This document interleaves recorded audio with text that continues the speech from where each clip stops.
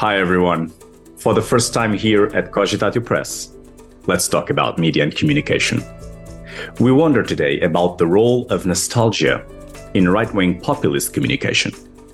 Do people agree more with populist statements if they contain nostalgic rhetoric? Are there any risks with using nostalgia in political communication?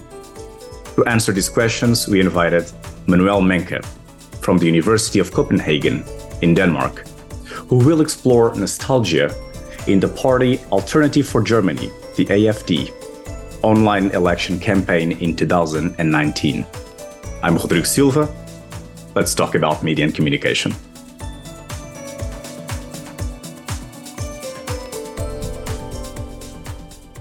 Hi, Manuel. Welcome to our episode.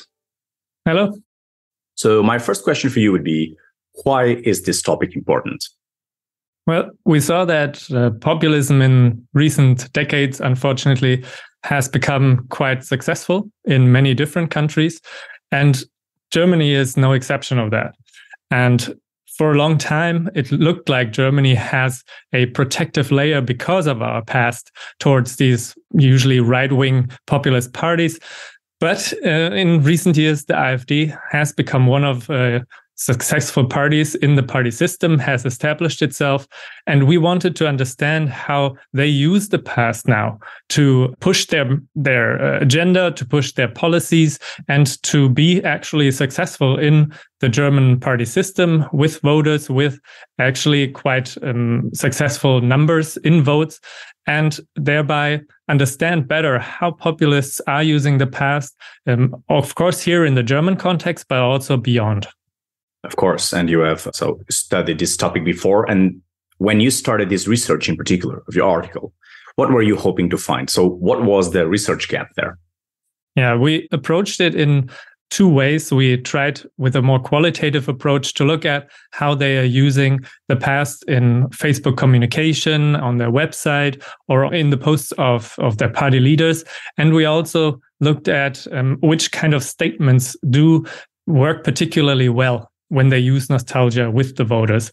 And we found that there are two different types of nostalgia that the AfD was using. One was that they tried to get people's interest and emotions riled up around the question of the 1989 peaceful revolution, because it was a time in which East Germans felt like they have an opportunity in the future, like after they were able to overthrow the regime, had possibilities in front of them. And unfortunately, many of those hopes did not unfold the way they were told to and promised to. And the AfD used this frustration among people to say, okay, we can recreate this moment of potential now again, because the Western elites in Germany are still trying to, are still not helping the East German people and population in the way they deserve it. And telling them, of course, that the AfD will be the party to bring this bright future now. And people who go to the ballot box now will create this moment of glory, basically. And the other one was that with right-wing populist parties, we know that they try to create this idea of the heartland, meaning that people try to find a collective identity with looking back into the past and seeing their privileges they had in the past, and of course what connects them as the native people of a country. And the AfD is promising to bring that back, to have a society that is not changing as much as it does right now, that it goes back to family values and traditions, that goes back to having more homogeneous society in which things like the change of the workplaces and the change in how society is put together and how multinational or multi-ethnic it is will be turned back, basically. And the position of these people is reinstated in society. So these two promises are made, and the nostalgia that is connected to it and the emotional layer this brings is very powerful and is used by the AfD. Of course, a promising context for the conversation we're having. So about what you told us now, this context, can you tell us how these findings can impact somehow in terms of public policies, in terms of individual choice, even political policy. So how do the findings translate into real life situations? Yeah, we learn, of course, a lot about how people are feeling in our today's world. When you see how people are nostalgic and what they are nostalgic about, we understand why our society and the way it is changing causes people to feel anxiety and which elements they maybe hope to return to, what they think is going wrong and changing maybe too rapidly and into the wrong directions. And this allows us basically to see nostalgia as an early warning system.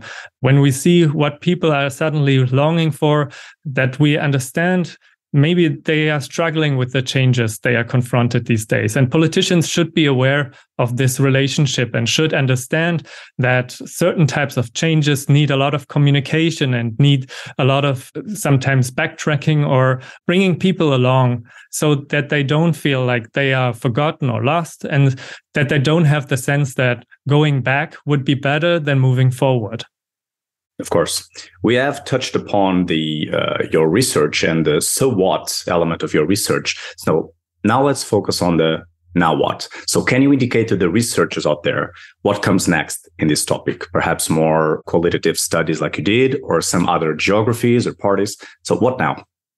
I would say the whole field around the relationship between politics and memory is very interesting and has not been researched in the depth that it can be. So there's a lot of potential there to follow this route. And there's, as you said, the question of geography. So where do we find these kinds of populist uses of the past, and what type of histories and memories are they connected to?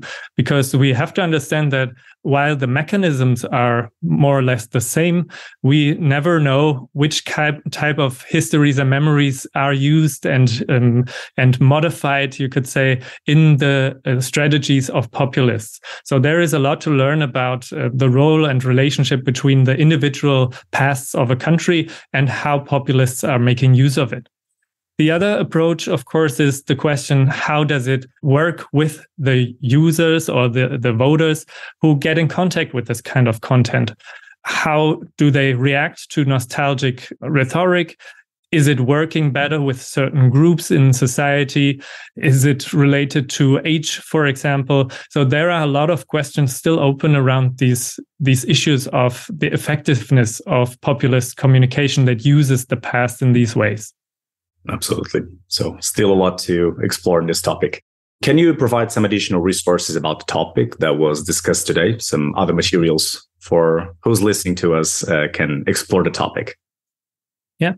Research on nostalgia has quite a long tradition, but it basically has been discovered for media and nostalgia, for media and communication researchers lately.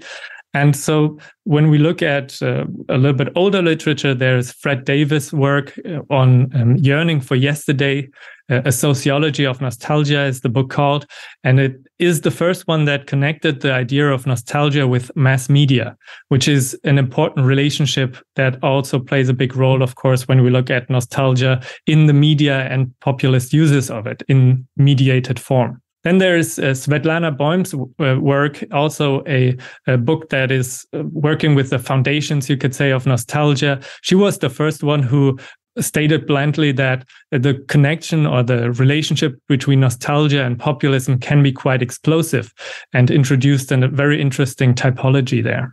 Then there's Katharina Niemeyer's volume, which is called Media and Nostalgia, where you can find many different chapters on how nostalgia and media are related. Not so much about populism, but still, I think, a lot of interesting chapters to find there. And Southampton Nostalgia Group is one to mention, a group of psychology researchers in the UK who published, I don't know how many articles by now with great research on the psychological dimension of nostalgia and media more and more. And maybe a little bit of advertising for my own work. We just recently published a special issue in the International Journal of Communication on digital memory and populism, where we widen a little bit the perspective from nostalgia to memory in general, and especially in the digital context. So these are very, I think, interesting elements to look at in the field. And if you are more interested in more network-related aspects, there's the International Media and Nostalgia Network, a co-founder of, and you can find many different researchers from in a very interdisciplinary field if you are interested in joining this group and this type of research. Plenty of materials out there to explore politics and memory. Manuel, let's go to the punchline of this talk. If there is anything you want our audience to remember about this talk, so the punchline, what would it be? I would say nostalgia is a very complex phenomenon, and it has so many interesting dimensions to it that I wouldn't want people to take away that it is this one-dimensional negative element we are only having with nostalgia. It is, of course, a dangerous element when we look at populism, but it can also be a very creative and positive thing, which we all know. We all are sometimes nostalgic and really feel how this emotion is a great way to remember and to reminiscence in the past.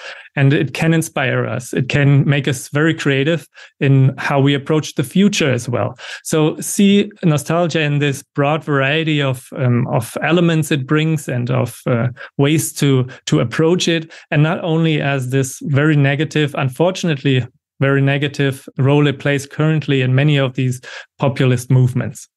Thank you, Manuel, for being with us today. Thank you so much.